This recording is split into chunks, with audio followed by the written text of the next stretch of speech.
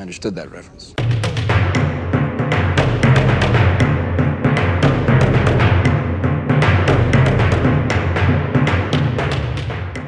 Hi, everyone. This is Dan, This is Drew. and welcome to Marvel's Flying Monkeys, the podcast where we marvel at Pepper's lack of common sense. Welcome to minute 112 of the Iron Man 2 podcast series. And yeah, we just we literally finished the previous minute with a callback to what is essentially a drunken fight in order to defeat the bad guy, who, as you astutely pointed out, is just sitting there staring at them like, what the fuck are you doing? Are you slapping your dicks together? What? I mean, he's not far off. No, he's not. And so, yeah, I mean, so the big explosion, again, more glass, because they just sort of destroy this little Oracle branded atrium or whatever. And yeah, so they just did that.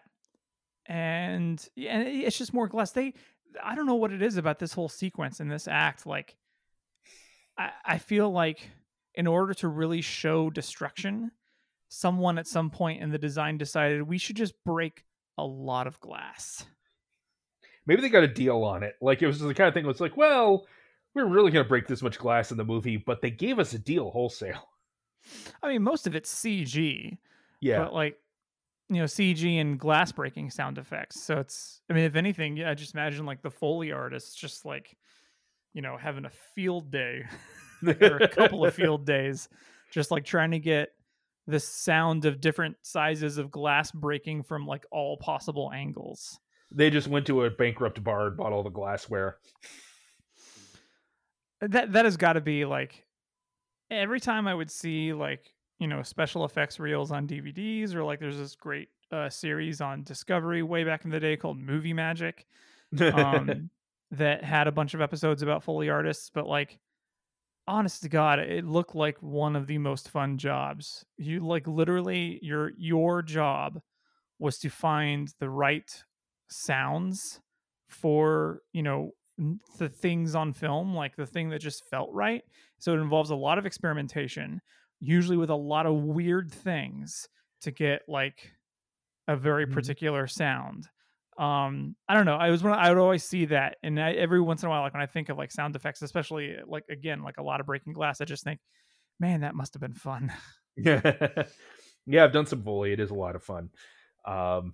You know, it's like I was there. I needed to have breaking bones. I had the celery that you twisted, and, like, you know, you layer in the sounds. It's really awesome stuff. Like, you know, it's really fun to see done. Well, it's fun to think about, like, because it does get really weird, like, you know, like you know, twisting celery for broken bones. Punching meat. Yeah, punching meat, like the thump sound they get, especially for, like, Rocky and a lot of, like, you know, boxing and those sort of, like, just fisticuff scenes. The thing I always think of is where they got the sounds of the, like, blasters in Star Wars was they like the huge metal cables that were, like, holding up electric towers or, like, radio towers. They would just, like, tap that, and it kind of makes that pew pew sound, and, like, they would record versions of that and sort of, like, mess with that to get the blaster sound. Ben Burtt was a genius, or is a genius. Yeah, he's still alive, right? I think so. Yeah. Yeah, George Lucas hasn't secretly killed them all yet. Yet. But anyways, yeah, I don't know. It's a shitload of broken glass. Yeah. There's really not much of this minute, folks. It's literally Tony destroys the last pane of glass in this dome, and Pepper just stands there staring at a drone, which has been trying to kill her, and has a beeping red thing in its chest, and the beeps are picking up in tempo, and it's kind of like, Pepper? Yeah. No, Pepper, you should have left with the cops, honey. Yeah. No, it's again, like, it's, I don't know. It actually, we didn't, like, we didn't make notes of this for this, but I feel like this kind of comes back to just how how shit of a character Whiplash is.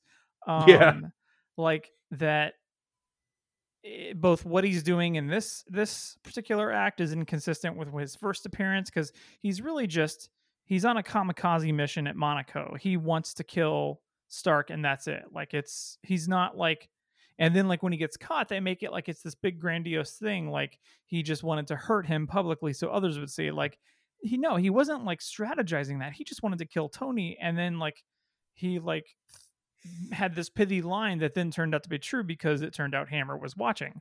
Like he didn't know that. He couldn't have predicted that. And same thing, like, so like when he comes back here, even with all these fancy gadgets and stuff and you know, Hammer / Stark tech, at the end of the day, he just wants to kill Tony. And so in this sense, he's set it up so it's a literal kamikaze mission with all these drones and his own suit set to blow. Yeah, I just love that he looks at Tony and says, "You lose," and doesn't detonate the things. Like, you know, it's just kind of like, oh, yeah, I'm going to kill you. Relies on a countdown. Why don't you just hit a button, you idiot? Yeah. No, it's just, I mean, it's very textbook for, you know, like this kind of antagonist. But again, like when you take a step back and really think about it, you're just like, there is no, like, you're not going to win. Like this is a bad plan. Like all of this is very bad, and you are very bad at this. Bad Russian. You're supposed to be good at revenge. I do find it very interesting that they, like, you know, when they go to Pepper and it's literally just her surrounded by drones, because, you know, what she says earlier is that she was going to you know, the cops were like, we should go, and she was like, oh, I you know, I want to stay and make sure everyone gets away. Judging by what we see, everyone's gone. Like, what is she doing? Yeah. Like, she's just standing there. And Pepper. Like, it's and in addition to that, hilariously, I don't know, I think it's hilarious that the place actually has been evacuated, and like there's just no one there. Like these drones aren't going to do anything except just blow up a lot of property and Whiplash hopes Tony, but like that's pretty much it. Like even if this was like an attempt at terrorism, they amazingly got everyone out, even everyone who would have been hurt and or killed by all the glass. Yeah.